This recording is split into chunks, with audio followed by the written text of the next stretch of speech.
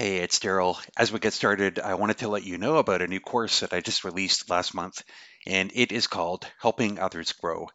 And if you are interested, I want to give you a special coupon for podcast listeners, and the code is podcast21, podcast21, and that will get you $10 off the course Helping Others Grow. If you're interested, go to gospelforlife.com and you can find out more information there. Okay, that's it. Let's get started. Welcome to the Gospel for Life podcast. We help churches make disciples. And now, here's your host, Daryl Dash.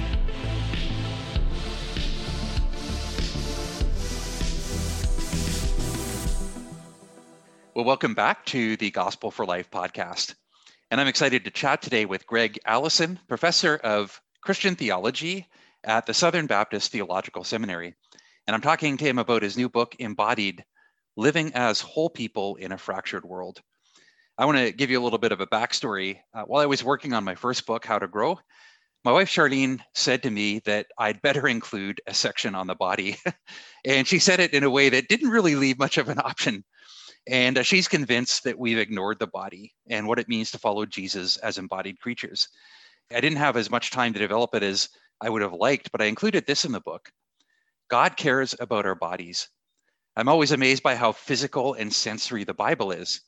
We're told about people eating, walking, sleeping, moving to various locations, defecating, fighting, having sex, and more. All very physical things. Even the resurrected Jesus shows up in a body that can be touched, a body that eats.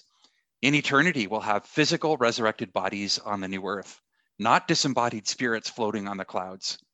We're not souls trapped in a body. We are physical beings. God cares about what we do with our bodies, how we eat, who we sleep with, what we wear, and more. Well, that was good to include in the book. And in 8 Habits for Growth, which is coming out in August, actually one of the habits is called Care for Your Body, because the body is such an important and overlooked topic within the church and within Christian discipleship. And so I was thrilled to come across Dr. Allison's book, Embodied, because I touch on the subject briefly, but Dr. Allison spends a whole book helping us understand the importance of our bodies to God. It's such an important book, and really, I hope it gets a wide reading. I'm so grateful that he's written it. So, Gregg, thank you for writing Embodied, and welcome to the podcast today. Thank you so much. So I applaud your wife for pushing you to include that, and I agree with everything you wrote. Even if it's brief, it really does summarize exactly what I say in my book. So kudos to you and to your wife. Well, I'll pass that on because it's really her. She has this passion, and it's interesting because part of her walk with God, I would say she hit a phase where she was a little bit stuck. And the pathway actually to rekindling her relationship with God was actually beginning to get in better physical shape. Anyway, that led to a whole conviction of hers that we really need to pay more attention to the body as part of our discipleship with the Lord. Again, applause to her and to you. I've been in the church a long time, and yet I've rarely heard teaching about what it means to love God as embodied creatures. So why do you think that we tend to ignore this topic? I think even early on in the church's history, it was negatively impacted by a movement called Gnosticism, which really emphasizes the goodness of the immaterial aspect of human nature, the soul or the spirit, and denigrates the physical aspect of human nature. So anything that is spiritual or immaterial is good. Anything that's physical, anything that's embodied, tangible is evil. And sadly, the church, I think, imbibed some of this Gnostic tendency. So it really emphasized the whole idea of nourishing the soul and the spirit, and then overlooking or even denigrating the body. It's interesting that and one of the verses that usually gets quoted is that I think the King James Version, that bodily exercise profiteth little. People would take that and say, oh, Paul there is saying, don't worry about the body, right? That's not important.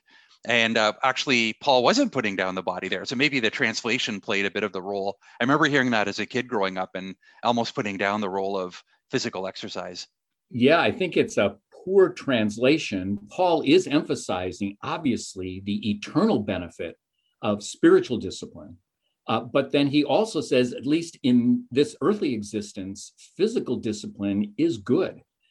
even as your wife was talking about, right?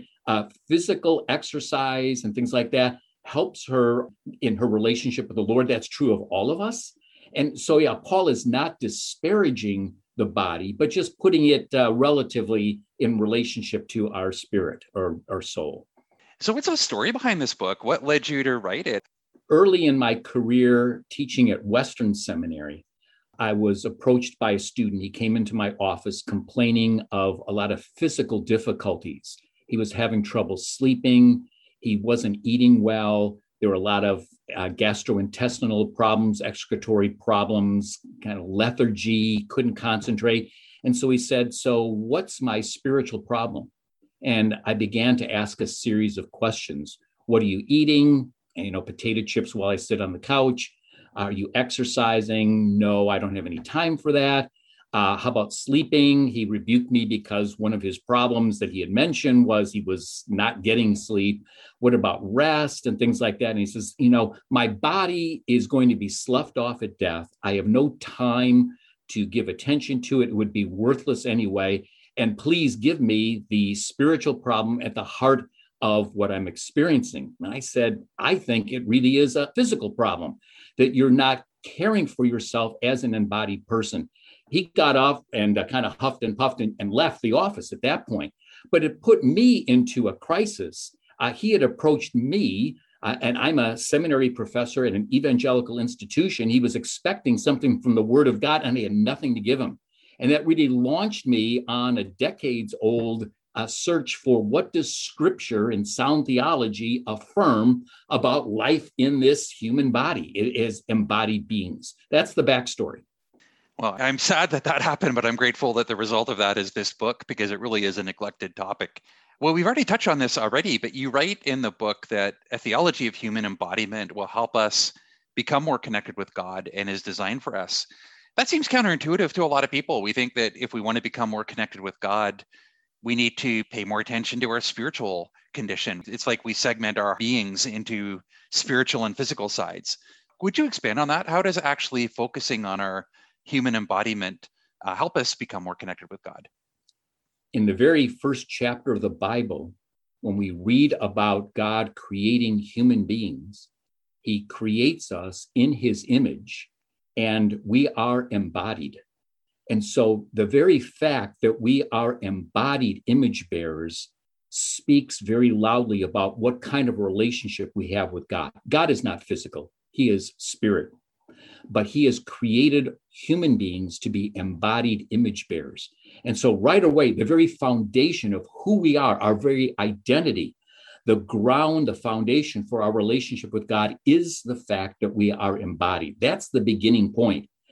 And then a lot of people wrestle with body image. We're constrained by our culture to think in terms of the perfect body. That's different for men, different for women, and all like that. And when we always, or almost always, have bodies that fail to meet up to those cultural expectations, those cultural norms, we are disappointed, we despair, we're worried and anxious, and we give a lot of attention to our body, and we sense a separation from God himself. We're not pleased with the way that God has created us. So if we understand our embodiment and embrace the fact that God has created us as we are, and as we care for ourselves as embodied image bearers, I think it really does help our relationship with God grow. I think it gives us hope for the future too. I remember originally thinking heaven sounds awfully boring, which sounds awful. I think what I had in mind was this image of being a disembodied being floating on clouds, and I couldn't even picture it. And whatever it sounded like didn't sound very good at all. And just coming to understand the new earth and the physicality of our new bodies, and it's much more compelling, even when we think of the afterlife and the life to come. It's absolutely true. So in 1 Corinthians chapter 6, Paul talks about our bodies are for the Lord, but he also adds the Lord is for our body. And how is that? He says, because God will raise it up when Jesus returns. So even our salvation won't be complete until Jesus returns, and we will be re-embodied with our glorified resurrection bodies. We will not be fully conformed to the image of Jesus until he returns and gives us our new glorified resurrected bodies. That is our future. And as you just mentioned, it is an embodied future in a physical new heaven and new earth. And that is our destiny. It gives us great hope for what is to come. I hear a lot of false teaching at funerals. I remember attending a funeral and somebody was saying, praise God, this person's already been resurrected. And I said, no, they haven't been. And people saying, really, it doesn't matter. The body's not important. What matters is that their soul is with God. And really a lack of understanding of the physicality of our future. And you do touch on this intermediate state. There is a period of disembodiment, but that's an abnormal period. I think a lot of Christians think that's our permanent future. Have you experienced that at funerals? Even at my own mother's funeral, my mother was racked with intense pain, horrific back problems, scoliosis, and things like that. And so, I remember there at the memorial service, people just talking about how now she's running and leaping and things like that. And I'm not going to correct the person in that moment, but it's like, no, my mom is disembodied. She longs for that new body, but that awaits the return of Jesus Christ. So in this intermediate state between our death and Jesus's return, we are disembodied, which is an abnormal state. Paul in 2 Corinthians chapter 5 looks at it. He talks about not wanting to be naked, not wanting to be unclothed, that is, not wanting to be disembodied. And my understanding of that passage is he shudders in horror. Yes, we are with Jesus. We're face to face with the Lord, but we are not what we should be. And so we will have a longing, I believe, for our resurrection body. So there's a lot of misunderstanding. The intermediate state, being disembodied, is not our ultimate hope. Our ultimate hope is for the return of Jesus and re-embodiment with our resurrection, glorified bodies.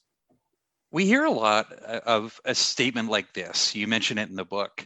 You don't have a soul, you are a soul. You have a body. And really this idea that the body is kind of this messy container to carry around what's really important, which is inside your soul.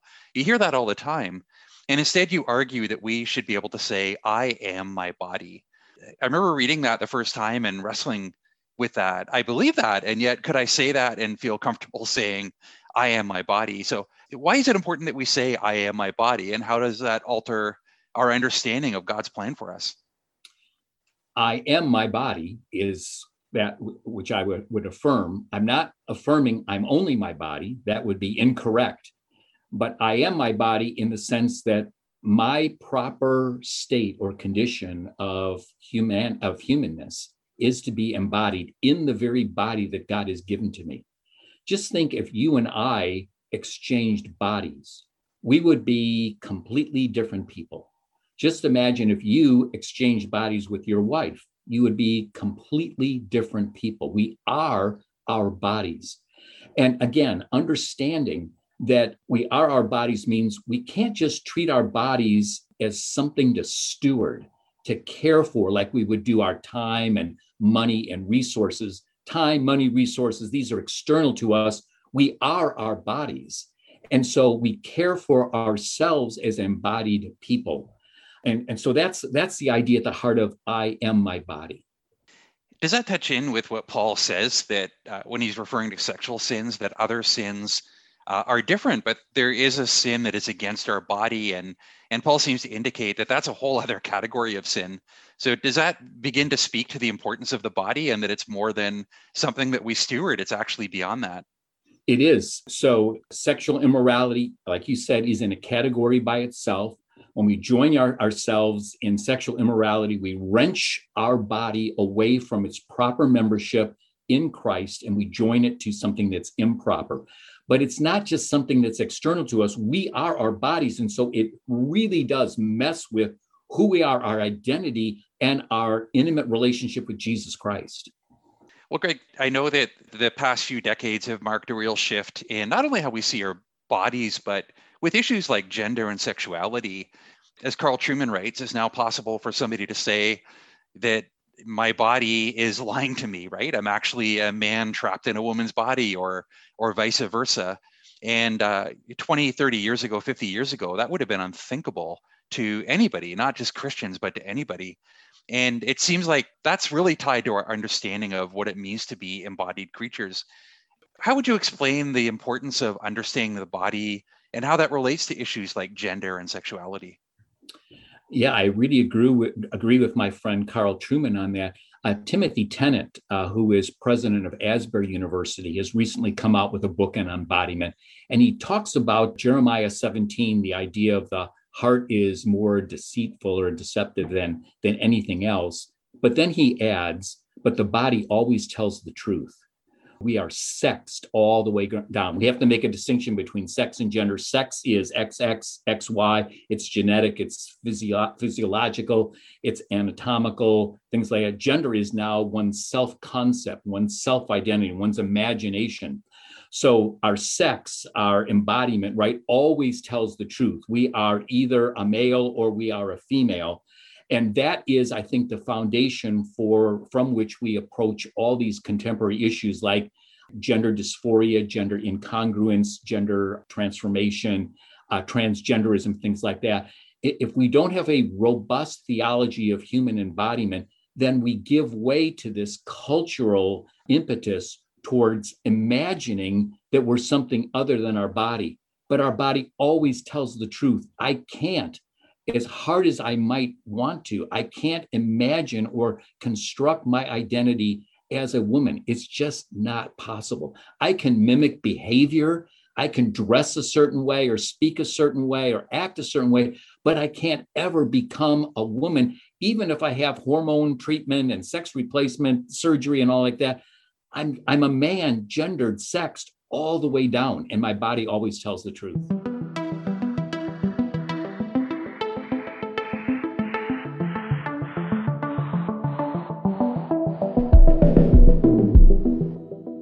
How do we begin to help our people understand the importance of the body to our sexuality and issues of gender and so on? I think whenever we have the chance, we should preach and teach and disciple about embodiment. We should talk about not only spiritual disciplines, but also physical disciplines, exercise, nutrition, rest, sleep. I'd like the listeners just to think, when was the last time they ever heard a sermon or a Sunday school class on those matters? And my guess is they've never heard them. We can talk about sins of the body like lust and sloth and gluttony. We just never talk about this because, again, we're uncomfortable. This really pushes a lot of buttons for us. It's like whenever we have the chance, beginning with the first chapter of Genesis, we should emphasize that we are embodied. We're not just these souls driving around in race cars that are called our bodies. We are embodied by God's design. And that's beautiful. It's wonderful. And it's the proper state or condition of humanity. One of my favorite chapters, they were all really good, but one that I think begins to blow my mind because of the theological richness is thinking of Jesus' embodiment, that Jesus became human. And I remember being in seminary, I'd never thought of this before, but my theology prof said, okay, we know Jesus took on a body. Is he still embodied? And of course, the answer is yes. And I had never thought, I mean, that reflects maybe that we don't emphasize this doctrine of the importance of the body, but even thinking that Jesus to this day is embodied. Even at Christmas, I don't even hear many sermons about the embodiment of Jesus and what that means for our humanity. Reflect on that a little bit, what it means that Jesus is actually embodied. Yeah, Jesus' embodiment, Jesus' resurrection, the fact that Jesus, the ascended, exalted one, is still embodied, screams about the importance of our embodiment. In order to rescue us, flesh and bone, human beings, Jesus had to become exactly like us, and he took on the fullness of human nature, which is not just a soul or a spirit, it's not just a mind or emotions, will, but it's a body. And again, that emphasizes the importance of and God's design for our body. So picture you're talking to somebody who is tracking and maybe their lights are going on and man, sounds true. I never realized the importance of the body before. And they're beginning to see the importance of caring for their body, but also maybe they're frustrated. They've tried different things before, fitness programs or nutrition approaches, and they've just met with failure in the past. What's some positive steps that they can take to begin to care for their bodies? I think gaining this perspective, a robust theology of embodiment as a foundational way of relating to God, relating to oneself, relating to others would be the proper starting point. Because I think it's not just nutrition and exercise, rest and sleep, as important as those events or activities are.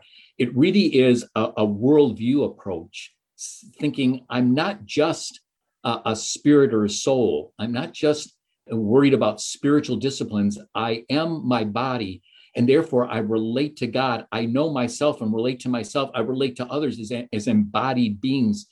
Think too about just what happened during the pandemic, being separated physically from people, how it threw all of us off. Why is that? Even in our relationships, virtual relationships just don't cut it. They're not as they should be. And so thinking like that, I think approaching this as a new vision of how we should approach God, ourselves, and others is the right starting point. And then from that would flow specific activities and things like exercise and nutrition. Again, we don't have to do these things alone. We can get help from others, do it in community, encourage one another, exhort one another, things like that.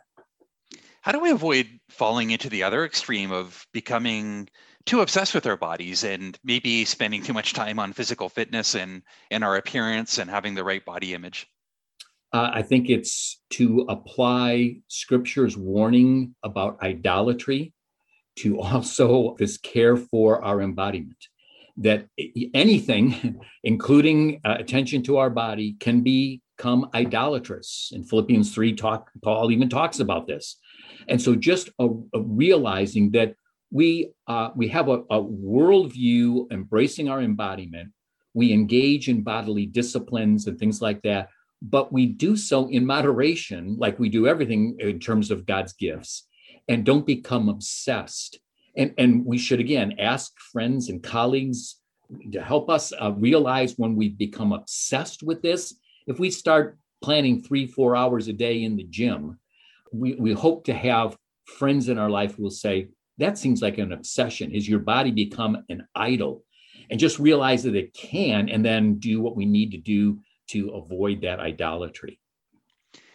And I wonder if you would speak to pastors. I think it's fair to say that a lot of pastors might struggle in the area of their own physical health. Certainly some of the stats reveal that pastors can lead sedentary lives and sometimes manage their stress through overeating. And that makes it difficult to preach and teach on this topic too.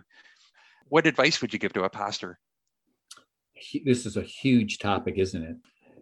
Pastors are very sedentary. The denomination of which I'm a part, the pastors are the most obese of all pastors in terms of denominations. I think there's a lot of emphasis on the spirit or the soul and neglect of the body. So all that has to change. There's this notion, I have to be engaged in ministry 24/7. Otherwise, God's will for my life, for the church, for the world is not going to be accomplished. I'm almost indispensable. And so I can't take time out 10 minutes every hour to walk around and get some exercise, or to rest well, or to prioritize things and say no to things that we shouldn't be involved in. And so there's this obsession, this workaholism, as with we are indispensable to God's plan and will for this world. That has to change. I think too, it's conceiving Christian ministry as a marathon rather than a sprint. And if you're 35, 40 years old and you're sprinting in Christian ministry, you will burn out after a couple of years. And the Christian church is littered with all kinds of pastors who are burned out for this reason. And so looking at it as I'm in this ministry for the long haul, it's a marathon. I can't sprint. I have to imagine, and this is my whole life. And so I need to pace myself well. And then again, have people who can really speak into our pastors' lives. Often, either pastors put themselves on platforms, or they allow their congregations to put them on platforms, on a platform, and they're untouchable. That's just not healthy for them in lots of different ways. To have a group of people, close friends, who will say, you've got to do something about this area and this area because you're falling apart. One day you are going to be no good for God, yourself, your spouse, your kids, your church, your ministry. And it's just not right. That's so helpful. I appreciate your book. Near the end, you write, if you accept my invitation, it will radically alter your view of your createdness, your genderedness, your particularity, your sociality, your sexuality, your sanctification, your blessedness and discipline, your worship, your clothes, your suffering and healing, your death, and your eternal future. It will decisively enable you to live as a whole person in a fractured world. And I think that it will give new meaning to your relationship with Jesus Christ. I couldn't agree more. I hope many people take your message to heart. It's such a valuable book and such an important message. If you were willing, I have a couple of unrelated questions to embodiment, if you're willing to ask them. Sure. What are you learning right now? It doesn't have to be books. It can just be anything you've been reflecting on, something you've been thinking about and learning about right now. I'm really doing a lot of work on transgenderism, which flows from this interest in embodiment. I'm doing a lot of reading in terms of complementarianism and egalitarianism, which also relates to this. And then I'm doing a lot of work on Roman Catholicism. I've already written a couple of books on Roman Catholicism. In September, I'm coming out with the book, 40 Questions About Roman Catholicism. So I've been doing some extra reading on that. And then I'm just exploring philosophically the whole notion of what is a person, which again is tied to embodiment, but I really want to go deeper. And so reading some philosophical books on what is personhood and things like that. So that's what I've been working on. That's great. The whole idea of personhood, what does it mean to be a person, I think is one of the most relevant topics today, that whole area. And I'll look forward to reading about that. Yeah, again, a person is someone who contributes, who can communicate, who can work, who can engage socially. And so those who are at the beginning of their life, like I have a 10-day-old grandson, he wouldn't count as a person. Older people, as they lose their mental capacities, dementia, Alzheimer's, they're not counting as persons because they're not contributing. This whole notion of persons being a certain kind of being that contributes and communicates and engages, it's going to undermine the glory, the dignity of image bearers. We're going to be killing babies, or we're going to be killing old people, doing away with them. And it's a culture of death that has settled, at least in the West, and it's appalling. What's encouraging you right now? What's encouraging me right now, God is sifting me in a way that I've never been sifted before. Very solid, steady, hard discipline.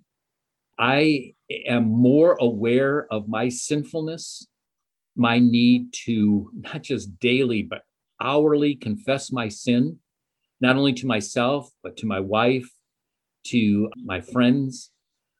I'm becoming undone. And it's been really, really hard, but very sweet, because I am learning in a way I've never learned before that the gospel of Jesus Christ is my only hope. And self-righteousness and trying to merit and earn God's favor and trying to clean up my life, it's absolutely futile. And so I've been blessed by God through very difficult Hebrews 12 kind of discipline. And I'm experiencing in part the good fruit of holiness and righteousness, and I long for that to continue and to multiply. Amen. Those are uncomfortable times, and yet always the times when you look back and see God's hands all over them. Well, Gregg, I want to just add something about your book that I really appreciated. In the footnotes, so many times you would reference different people who'd spoken into the book. And I don't remember seeing many books that are both scholarly and practical as yours is, but also just reflect the community of people who are contributing to your understanding of things. And I felt that reflected a lot of humility on your part, and also just the way that you're learning from people. That was deeply encouraging to read. I do believe, I mean, obviously authors write, but I am learning that we are authors in community. And I've been blessed by the Lord to be able to teach on embodiment for 25 years. So I have classes that I hold regularly. I have family members who I ask to speak in this. I have students, former students, current students who have really worked through my book and given me extremely important counsel and advice. So it was a joy to give them credit. I'm a much better writer, and that book is much better because of them.